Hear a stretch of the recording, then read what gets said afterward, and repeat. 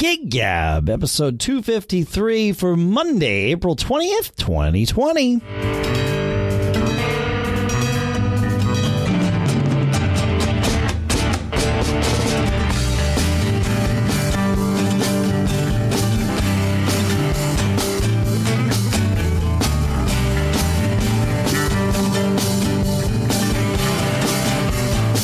Greetings, folks, and welcome to Gig Gab, the show that's by, for, and about working musicians.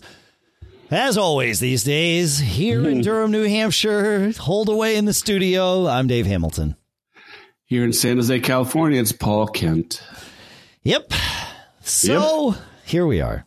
I feel like, at least for the moment, I have successfully gotten over my... whatever you want to call it. I hesitate to use the word depression because I know that there's people that suffer from it far, far worse than whatever I'm about to describe. And it's a a chronic thing and all that. But I definitely experienced some depression, grieving, perhaps, dealing with the fact that I would not be playing music with humans. I was going to say would not be playing gigs. That, of course, is part of it, but I can't even get together with friends and rehearse here, right? Yeah. And so that grieving process took me a couple of weeks. Actually, it took me more than a couple of weeks. I thought it took me a couple of weeks. And during those couple of weeks, I just couldn't bring myself to really even think about playing my drums. Like every time I did, it was like, crap, what's the point of this and all that, right? And then I had like a couple of days where I got past that and did some recording, and then it sort of rekindled again, for a little bit. But now I feel like, I've had consistent, productive, enjoyable experiences recording drum tracks, recording vocals. Part of it is that last weekend, I guess, I enlisted my daughter to come be my engineer and producer here in the studio for recording some vocal tracks. Because I just felt like, A, it would be something to do together, and B, and perhaps in a different order, maybe it was A, was that I really felt like I would be able to deliver a better performance if I had someone sort of coaching me and saying, maybe that wasn't so good, another set of ears, right? Being that producer, and really a good producer isn't telling you that's not so good. It's more highlighting, hey, do more of this. This would be great, right? And it took her a little while to get comfortable with that, but now we're in a good routine with it. And so I've been doing a lot of recording and all of that and enjoying it and even looking forward to it.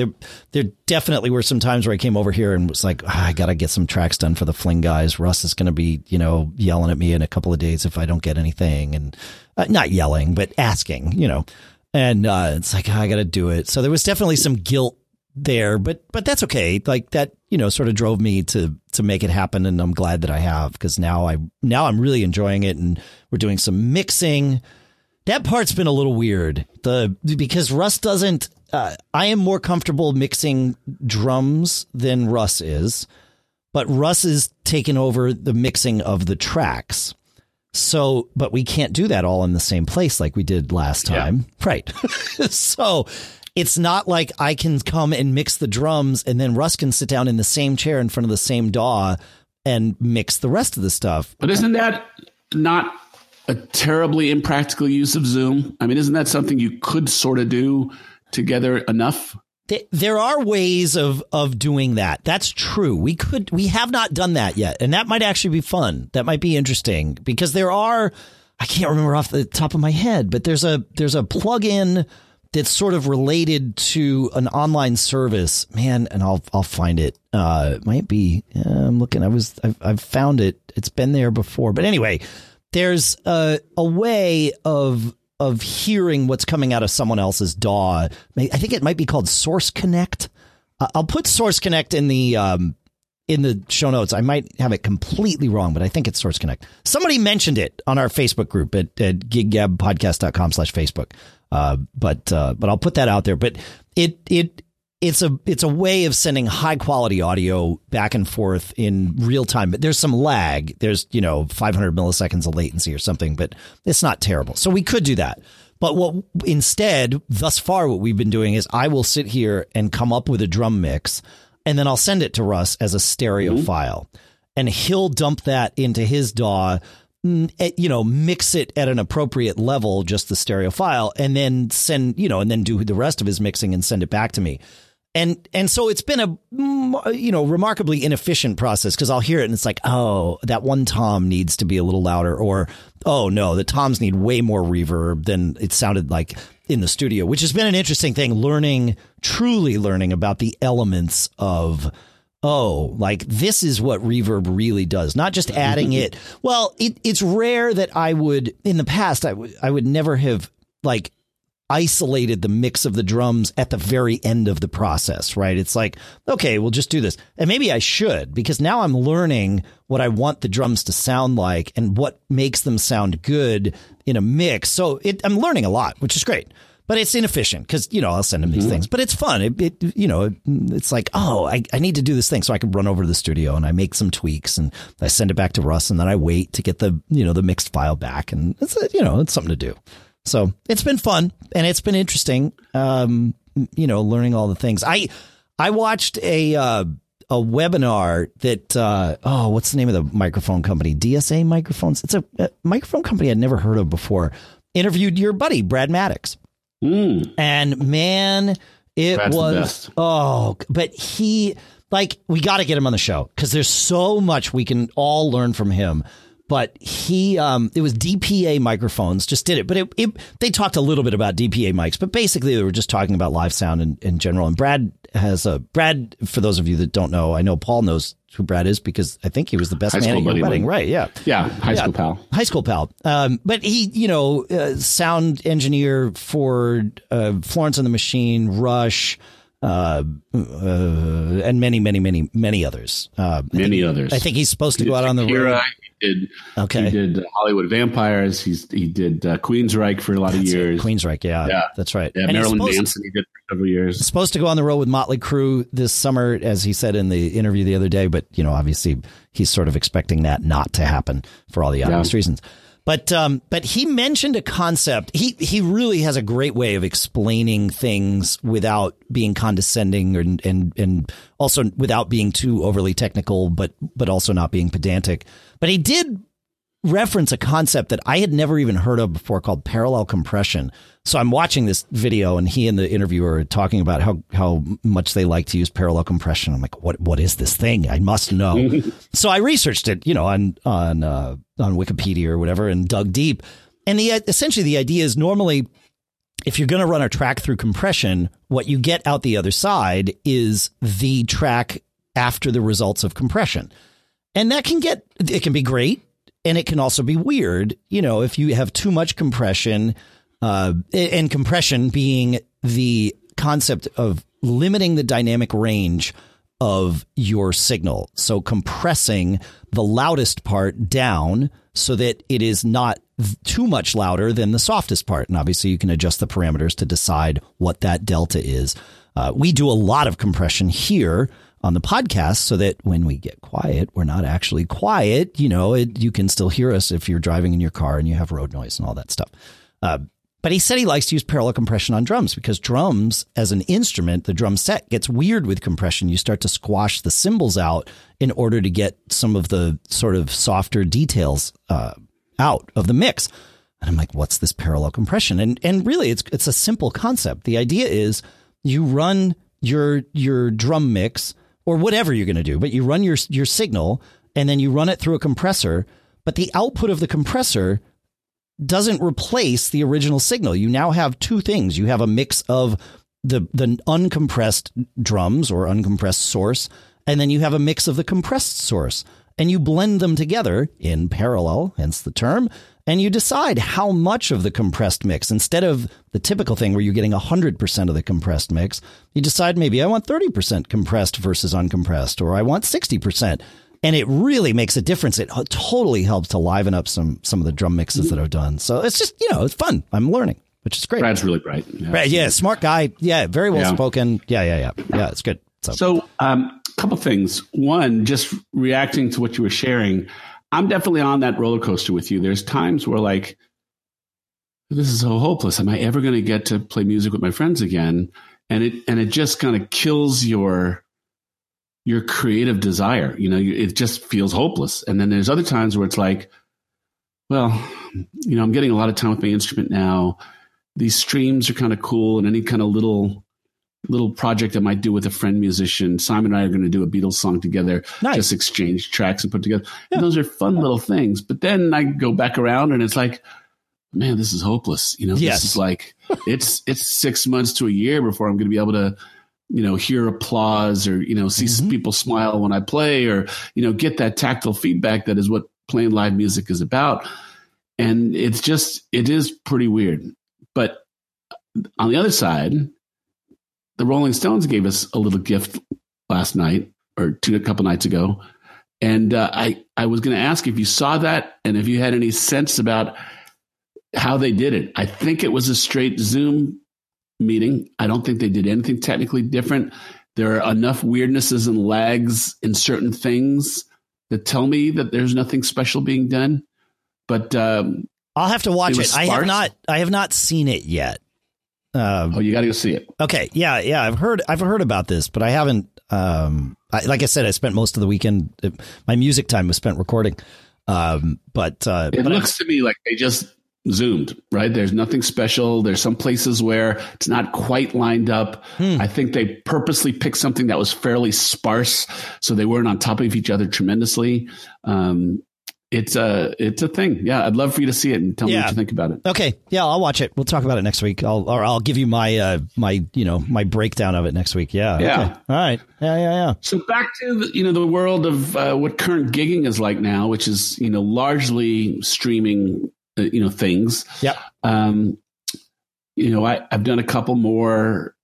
There's a lot of learning curves. There's a lot of everybody that I know, their stuff is getting better quality. I wanted to talk a little bit today, though, about what I'm seeing, at least in my world, about the fans' perspective of it. Right. So in my area, in the South San Francisco Bay Area, and there are a couple bands that have done, a couple artists that have done a good job in earning a following. Sure. In that following, there is a certain number, and there's, a group of bands that are friendly with each other, that support each other. And one of the byproducts of that is that they are sharing fan bases, right? So they're exposing fan bases to their other friends groups and that type of thing. And, there's certainly, for the acoustic nights that go on around town here, there's a group of somewhere between 50 to 75 kind of hardcore music fans who are going out to, sometimes they have their favorite, they support one person more than others. But, if that person's not playing, they're certainly likely to show up. And then there's, other concentric circles of more casual music consumers, live music consumers. And then there's the great unwashed, the opportunity to kind of get people interested in what you're doing. Now that this is all kind of distilling down and transferring more to this online thing, I know that I'm kind of sensitive that first concentric circle is certainly getting bombarded with requests, invites to come see me, right? Yep. And I was talking with a friend of mine, and he was like, it's a little bit of a weird thing. I want to support, but I still want to enjoy the music, and I don't want to feel obligated. But now I kind of feel like if I enter something, and this is largely Facebook live streaming events, although the concept certainly works for YouTube and other things. This fan was saying, I kind of feel like the same 7 people are asking me to tip them every night. Somebody to tip. It's getting expensive. Yeah. And if it's not working for me one night, if I leave a stream, do the artists feel bad and not supported? And so we had a kind of a talk about the fans' perspective. And I wanted to get your thoughts on it, but I'll start by offering my thoughts is that, I've said this before. One, the artist needs to earn your fandom. So, if I don't want a relationship with any kind of an obligation feeling, that's not right to me, right? So I want to be good. And if I'm not good, you should walk out and I'll know I got to get better. I got to get better. Yeah, exactly. Yeah. But in the streaming realm, better is a even differently subjective thing because better is now not a environment that most musicians are terribly savvy in. It comes to things like, how good is your sound? How good is your lighting? How good is do you have any visuals? How good is your set? It's not just about the notes you're playing and singing. And it takes on an even more dramatic feel when it's coming through a tiny little screen on someone's phone or computer. So there's good has a couple different arms and legs to it now. But also, cover music, how far can you take it? I'm streaming at the same time. Elton John is streaming, and, all these kind of major artists are, having a presence and are doing things fairly regularly now as well. So I just kind of want to get your thoughts and have a little chat about what is good, about establishing your brand and your presence and satisfying existing fan bases and stretching it out to broader fan bases, which I believe is a challenge for a cover artist, unless you are really a great streaming performer. If you're someone who can summon happiness, tell a joke between songs or have a personality that really draws people in, like any kind of entertainment, you're going to earn fans almost regardless of the, polka music, jazz music, whatever it might be. So, that's kind of what is on my mind. Yeah. So I think we need to rewind a little bit and remember that if this is true, what I'm about to say is true 100% of the time, but it is 100 times more true right now. And that's that there's not a divide between artists and fans, except for in a specific performance environment. But when we talk about artists and fans, like especially when we talk about fans, there are artists within that. These are not, separate things. We as even though I am someone that can consider myself an artist, I can also go and watch other artists and just be a fan. Right. And that but that has not been an easy thing to do for us, because on the nights that we're playing, we can't go to you can't be in two places at the same time, can't go to another club, even to check in on a band for 10 minutes on your set break. Right. You're in your club, they're in their club, and that's the end of that. And then, on your night off, you might not want to go out and, get up off the couch and all the things that we talk about. But today, like, nobody's leaving the couch. You're doing your performance from the couch, or 10 feet away from the couch. You're watching other people from the couch, and you could even on your set break go and check in with other people. So as I am more of an active fan nowadays than I normally would be able to be. And my guess is that that's true of a lot of people that are, performers. So the good part about that, though, is all of these things that you're talking about. And really what we're talking about is learning to manage the fans' expectations. And one really important part of that is trying to put yourself in the shoes of your fans and see it from the other side. And you can really easily do that by simply going and watching other people perform. And that's good because you can pick up tips, not money tips, but, tips about how to make your performance better. But you can also start to experience in a very visceral way this thing you're talking about, where there's the expectation of, oh yeah, Paul saw me show up, so now I gotta make sure that I watch long enough so that when we talk about this, I'm able to say some things that are relevant and all of that good stuff. And so there is this expectation, not all that different from what would happen if, I walked into a room where you were playing, you would see me there. It's the same kind of thing. And so, but, I would have to actually get up and leave the room as opposed to just close the window, open the new window, that kind of thing. And so we need to think about that when we're setting up our own stuff, as you're pointing out here, thinking about what these fans are going to want and asking someone, you want people to want to enjoy what you're doing. That's step one, because you're not going to get anything out of them if they don't. You might get some sympathy money, from some fans initially, but by and large, you want to actually be entertaining, right? Always be performing.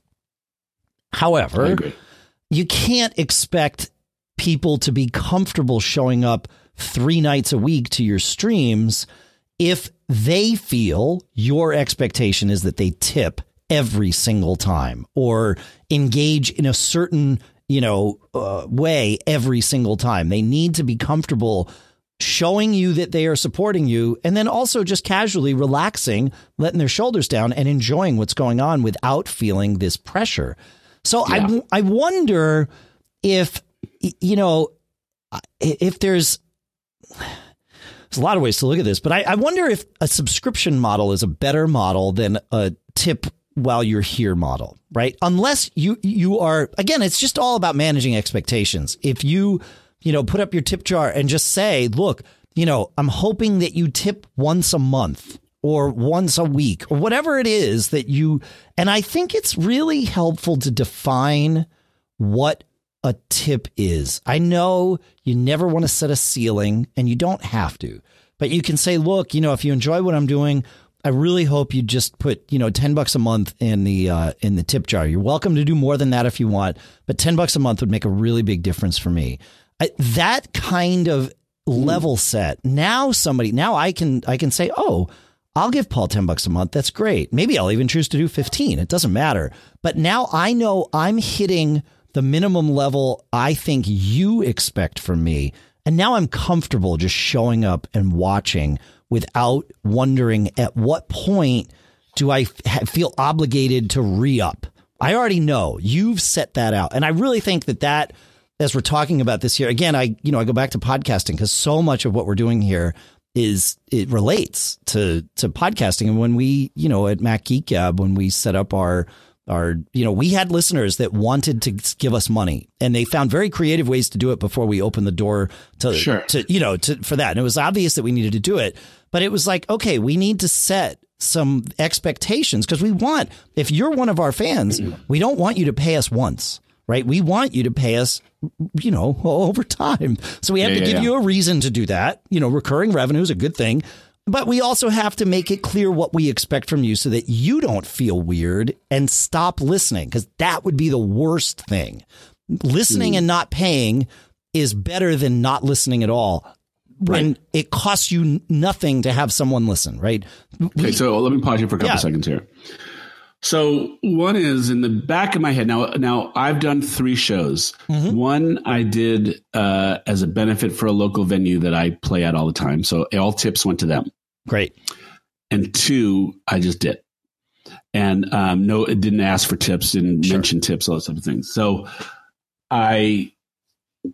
one side of me is like, well, but I'm the one who's always preaching music has value. So, should the exchange of my trade, my work, am I telling people it doesn't have value? I'm struggling with that a little bit, still do. Yeah. And on the other hand, you're talking about the experience, and I'm thinking about this kind of core group of people who are being at least in my area, who are good music fans. And they go out and support live music often. They're getting 3, 4, 5, 7 invites a week to people that they typically patronize in one way or another. Some of them, I think are financially challenged from this current situation. I think a little bit about my brand and like, do I want to be another person asking them for money in this situation? I don't technically need it now, but then the other side of me kicks in and says, but music has value, right? And so it's a little bit of a, damned if you do, damned if you don't situation. It feels a little bit challenging to me. So, again, what's the number? Let's tug on this subscription thread a little bit, because we do talk a lot about.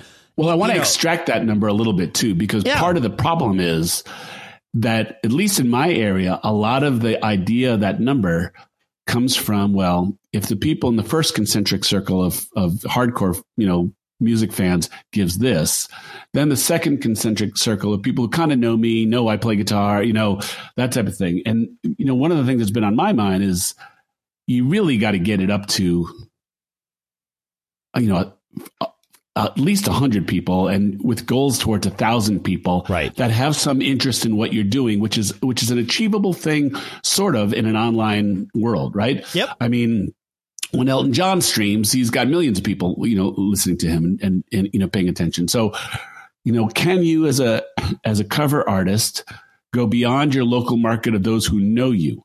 Like, is your cover of Rocket Man that much different than someone else's cover of Rocket Man that music fans may discover you. Well, I think you need to do something different. I think and this is, I mean, to be fair, this is a conversation that's worth having about when you play live too. Doing covers. How much entertainment do you provide? How much? That's it. What experience are you transcending to the consumer? And how you do it? Like, my version of Freebird. Wait, you haven't seen my fastball yet. Yeah, exactly. Yeah. Yeah. Like, yes, I have seen your fastball yet. It's the same as everybody else. And I've seen his and his. Right. Yeah, exactly. And I've seen fastball, and they do theirs differently. I think this is a good opportunity for people to really think about, because in addition, this is a double-edged sword right here. We have the world, literally the world, as our potential audience, right? Everybody that can watch Elton John's stream can watch yours. Don't forget that, right? All you got to do is find these people and convince them to watch. And I don't mean to trivialize that. That's the hard part. Well, it's not trivialized, because how many people are making ridiculous livings as social media influencers? Yes. Because they have whatever skill they have, cooking, looking good in a bathing suit, painting, whatever it might be. That is the opportunity of our time here, is that our audiences are infinite. They are. But our audience opportunity is infinite. Yeah. The flip side of that is you now have every, person with a guitar and a microphone, or forget a microphone, a guitar and a cell phone, as your competition too, right? It's not just Elton John. It's everyone. The barrier to entry, I don't want to say it's zero, but if you're listening to this show, it's accurately zero. There's nothing else you need to do it. Right. And so you've got to really find a way to differentiate yourself, but you also need to find a way to market yourself. And once people are in the door, you don't want them to leave, because they probably won't watch another one of your streams. Let me tell you something that I learned, right? So my last stream, I think I ended up with 2,500 views. Okay. I was like, holy cow, 2,500 views. Sure. Right. That's one data point. The average length of time that people watch my stream was about 2.5 minutes. So outside of that first circle of people who were there engaging on the chat, focused and paying attention, most of the people checked in and said, oh, okay, this is what he does. And then took off on their own. Right. Yep. And so here's what you can do. If you've already got the first circle, right? And your first circle, I know you're looking at it geographically, but I think we need to dispense with that silliness, to be perfectly frank.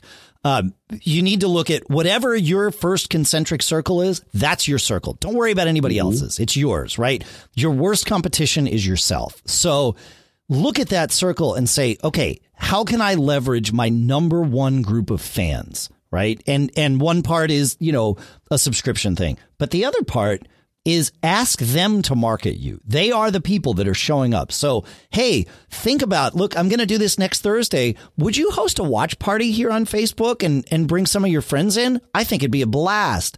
Making that part of the thing, and then giving people the entertainment value of something that their friends will say to them, you made a good choice. Thank you for inviting me to this thing, right? Because that's how you're going to get, for every, I don't know what the number is, but I'm going to say for every 20 people that watch your stream, especially 20 people that are invited by a friend. So, a warm invitation as opposed to a cold invitation, but not you. It has to be someone else inviting you, because that adds validation to it. But, for every 20 people, one of those is going to become one of, in your first circle of fans. And you just need to keep engaging that first circle. And really, focus on that. What do they say? You'd rather have 1,000 true fans than 100, whatever that mantra is. Yeah. There's truth to this here. If you have 1,000 true fans, you can make a living off of what if you can get them to pay $100 a year over a year, that's $100,000 a year. $100,000. That's it. That's right. So you need 1,000 true fans. And if you have 10, that's great. You've already done it. Now do it again. Now go get 20. Now do that again. Now you've got 40. Okay. Now you're moving, right? I always say, just start with Start with something small and you can grow it. Just don't lose sight of the fact that what you're doing is catering to your number one fans, your number one group of fans. And you can do this, but you need to give them whatever they need to feel validated that you are delivering value and here that's the entertainment is, the big thing that you're doing. But it doesn't have to be only entertainment. It can be something that is unique. Now, if all you're doing is playing cover songs and you aren't going to, branch out into playing originals or whatever, you need to figure out what the thing is that you do that can be unique. And then you got to go hang your hat on that. And maybe it's that you do cool arrangements. Maybe it's that you have a freaking amazing voice and you're like that Mike Massey guy, right? That we all watch sing Africa, right? He does his live streams now on YouTube and he does like one a week and he gets, tens of thousands of people to watch because he knows. Guarantee he has 1,000 true fans. Correct. That's right. Yeah, exactly. But he's always, even with that, I watch him and he'll do a set of songs. And one of the songs each night is what he calls his preview. And he's like, look, I haven't mastered this song yet.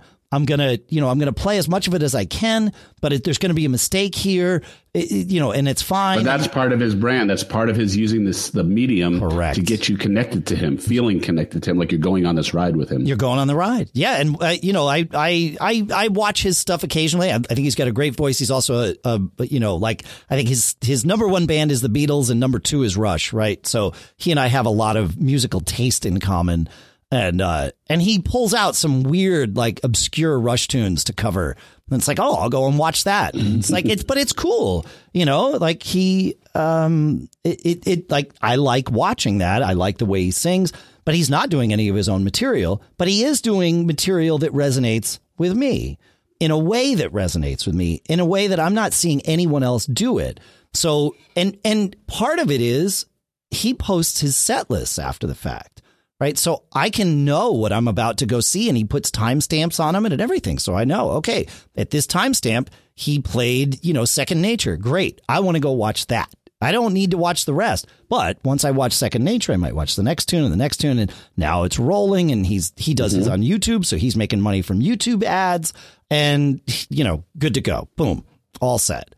There's more you can do. And just doing your set list with timestamps would separate you from 99% of the people that are out there. Have you done that yet? I haven't seen anybody else do timestamps on their set lists after the fact. No. Yeah. No. Yeah. And I think that it doesn't take very long and you go through and do that. And now it's like, oh, I want to watch Paul sing that song. Well, great. I don't have to guess. I can just go. And if you're publishing to YouTube will, the way their interface works, if you just put those timestamps in the description, in the comments, all I have to do is click the time and it fast forwards the video to that point or just sets the video to that point. That's a great tip. Yeah. But I wouldn't have learned any of these if I wasn't watching other people. And I think that's the big point here is you've got to go be a fan, dive in, be a fan, think of the things and find the things that resonate with you and then go do those things and ignore the rest of them. Yeah. I'll tell you this, we have an ongoing conversation on this show about performing live, always be performing, performing as a visual medium. It's even 1,000 times more important when you get to streaming, right? I mean, people are not going to stream a video just for the audio. I don't think that they are. I think the thing is, if you're a musician who has always been kind of a sideman type of person and never kind of had to deal with the focal point of the entertainment message in whatever group you're playing on, you got to figure out how you're going to fit into this streaming world, right? If you want to participate in it. I mean, I guess there's a cat who works at a local guitar store. He's a great player. His name's Sam Eigen, EIGAN. Sam has, done a couple tours with some touring bands around. He's a great guy and he's a great player. Okay. And he's been posting some wonderful videos. He's also a guitar teacher. The close-up is on his hands. You don't even see his face. The close-up is on his hands, but he's doing like remarkable chord melody type things of all different types of styles of songs. stuff that if you did close your eyes, you would listen to because it's fantastic. But if you're a student or a fan of guitar playing, you would want to watch his fingers and how he does what he does. I think it's actually, quite cool. Maybe if you're that good and have something different to offer, then you can be an audible person in a video world, right? An audio. Maybe. But I think maybe harder. Yeah, I don't know about that. I mean, I will tell you this. We have, and we do this for this show too, although we haven't added a video element, but we have published every single episode of this podcast and Mac Geek Gab and the Small Business Show to our YouTube channel. And there have been a couple, like our episode where we sort of paid tribute to Tom Petty did phenomenally well on YouTube, 20,000 views or something ridiculous. Right.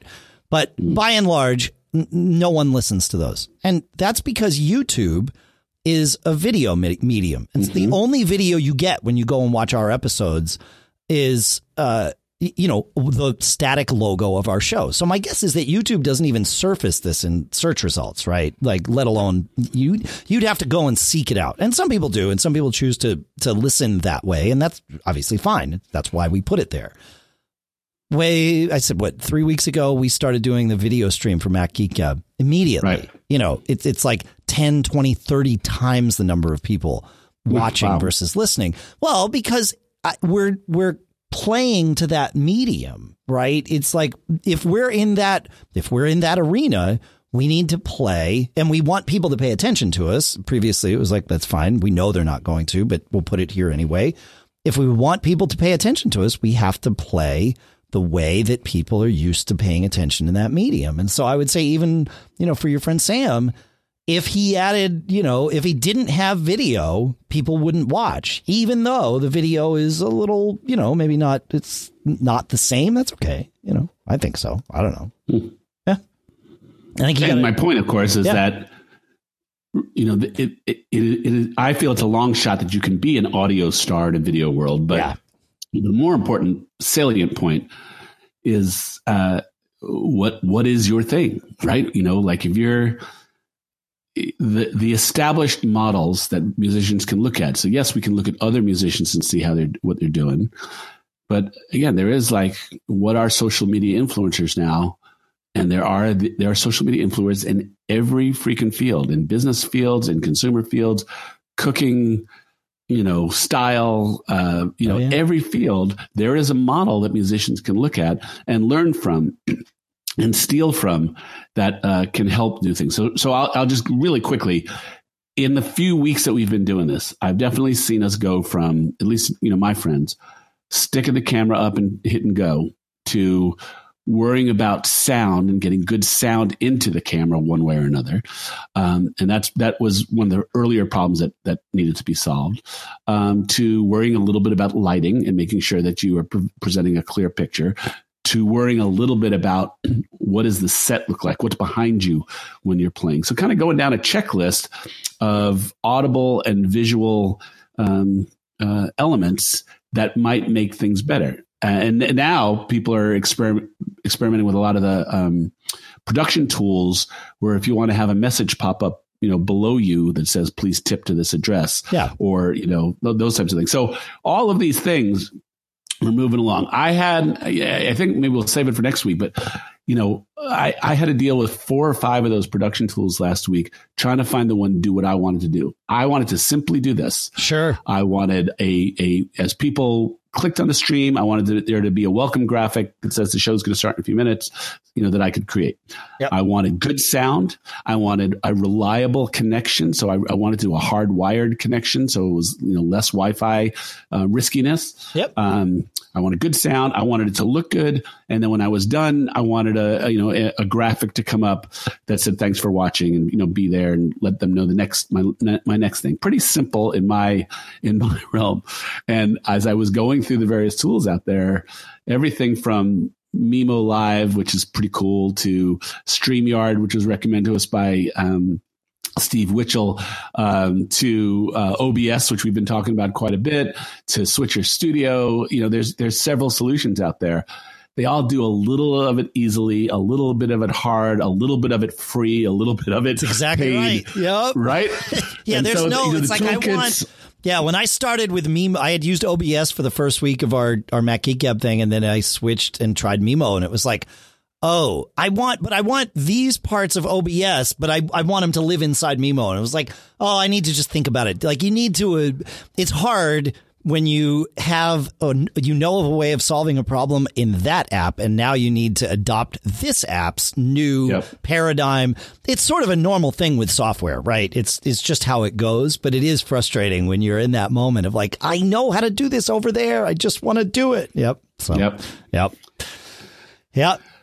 So we continue to learn. We do. We learn the technical stuff and we learn the performing stuff, and they are both important to this medium. I think so. Other people are figuring those things out and putting a lot of polish on what they're doing, and if we're going to be not able to be performing, I don't know how long you think it's going to be. I think it's going to be a pretty long time. Yeah, people are going to want to stand next to each other and enjoy and consume live music together. Yeah, I mean, I can make a prediction, but it's based on all the same information all the rest of us has, which is to say, I have no freaking idea. But my guess, well, it's not going to be tomorrow or next month. Correct. I think by this fall, we will be at a point where we will have, gatherings of 50 to 100 people are okay, but not more than that. I don't think 500 is going to be okay. I think that's next summer at best. Truly, when we can get 500,000 thousands of people, I think we will not have a major, league sports season as we know it this year.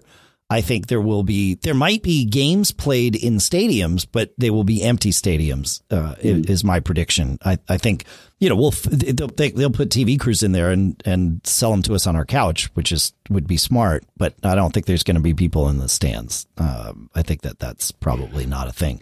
And I think the same for concerts. Now, I think regardless of the timing of it, barring some miraculous thing where, a switch is flipped and there's no more concern of this thing, I think it will be a gradual reintroduction to, social gatherings.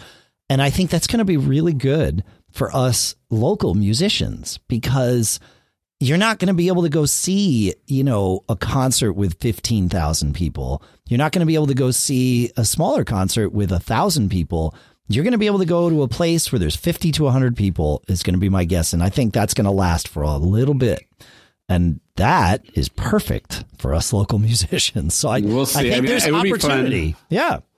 It would be fun to put on our amateur economist hats and kind of like fake this out, because, here in California, in New York, we're several months away, right? Right. Oh, I think everywhere. And the question is can these venues hold on? And will there be any, or is everybody starting from scratch? Venues, no. Some venues won't hold on. Some will. And that in and of itself creates opportunity, right? Like when we can get back together, there will be folks that either have been able to keep their businesses afloat or start a new business when that time comes. I mean, there will be venues to play. But I think it's going to be a little bit different. But if we get to 25% unemployment, will people have money to go out and pay a cover charge? People will want to go out and I don't disagree with that. You know what I mean? These are things that people spend their money on. And I think going out and socializing will suddenly become a much greater priority than it has been in recent years, because it's a thing that we have been prohibited from doing right now. So I think we will see a sort of a resurgence there. But again, when that happens, how it happens, your guess is as good as mine. I know. Sure. I don't know. I have one tip to share with you, Paul, because you mentioned setting up your Facebook stream so that, you have like a little graphic and then you play and then it ends, right? And you have like maybe another little graphic. We do the same thing on Mac Geek Gab. But we'll get together for maybe 20 minutes before the show, actually, like before we hit record on the audio show that we send out, like this one, just like you and I do, right? But we've always streamed our pre-show and our post-show when we do it audio, and we've been doing that video. But it's kind of messy. Like the stream is great if you're there in the moment because it's a lot more interactive. You know, we're interacting with the chat room. We're talking through things, but it's kind of boring to watch unless that's your thing to watch.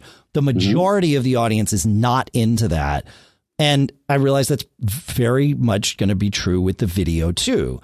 So just like we cut out the pre-show and post-show and only share with you the actual show, I've been doing that with our Facebook and YouTube videos, and it's worked out great. And they both have the ability to trim a video. Facebook's is way easier than YouTube's, shockingly. But that's the Creator Studio or the Live Studio or something like that? No, you just go in YouTube, they call it YouTube Studio or YouTube Creator Studio now, I guess. But yeah. In Facebook, really all you're doing is going and editing your video and on either platform. But on Facebook, once you've recorded your live or, streamed your live thing, it keeps your video. Go to edit that video. And one of the options you'll have, you can edit clips. You don't necessarily want to do that, although maybe you do. Maybe you want to grab, individual songs and share them. And that's what that's for. But you can go and trim your video so that it maybe only has 5 seconds of your your intro thing, and then maybe 5 seconds of the outro thing, so that people aren't having to scrub around like, when did he start playing? It's like, no, I don't, so just bear that in mind that you can and should, I think, do that and really package it up for people. Then go do your timestamps, right? Yeah. So, yep. So I'll add to your tip, and I'll just tell you my experience from last week. One of the other things I wanted to take advantage of Facebook's scheduled live feature, because if people interact with that post over the course of a week, they get a reminder that your guy is going live now. I think that's a pretty good thing, right? Yeah. And so I scheduled a Facebook Live. It has been wonky on me in the past, and the other thing is that when you schedule a Facebook Live, it doesn't allow you to then start the live from a mobile device. Weird. Right. I get, but very weird. So I had to, as I'm learning in real time, I decided I also wanted that rock solid connection wired from Ethernet. And so I decided to make the trade-off. It's important for me to try and understand the promotional value of a scheduled Facebook Live, but that meant I had to do it on my laptop. Yes. My MacBook Air, which meant I had to use, because I don't have another camera, I had to use the built-in camera on the MacBook Air, which 15 was frames a second. That's no bueno. And something really, really weird qualitatively happened to the sound that was recorded. So I got nothing but praise about the sound while it was streaming live, but whatever got recorded to Facebook was miserable. And so I'm pretty much ready to punt on that whole Facebook Live, and, of all the trade-offs that I had to put up with that, and just kind of do the regular old promotion type of thing, and, just try and get the word out about it. But, and just stream. That 15 frames per second thing is a killer. Qualitatively, it's a killer. Yeah, I can buy a better camera. Yeah, and you probably should. Yeah, I can do that. Or the thing about the Mimo Live tool that I'm really liking, and I believe OBS has this as well.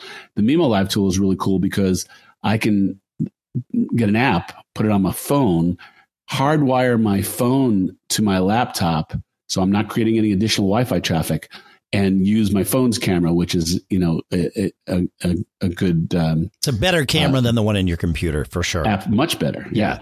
You can get a USB camera. I've had really good luck with the Logitech cameras. The one I'm using now is called the Logitech Brio.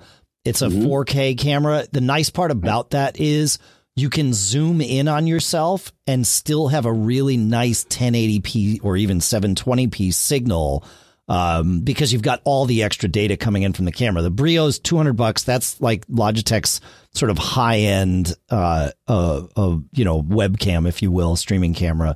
But they have others. They've got their the C930 is like 120. The C920, which I used for years, is $80. That's a great camera too.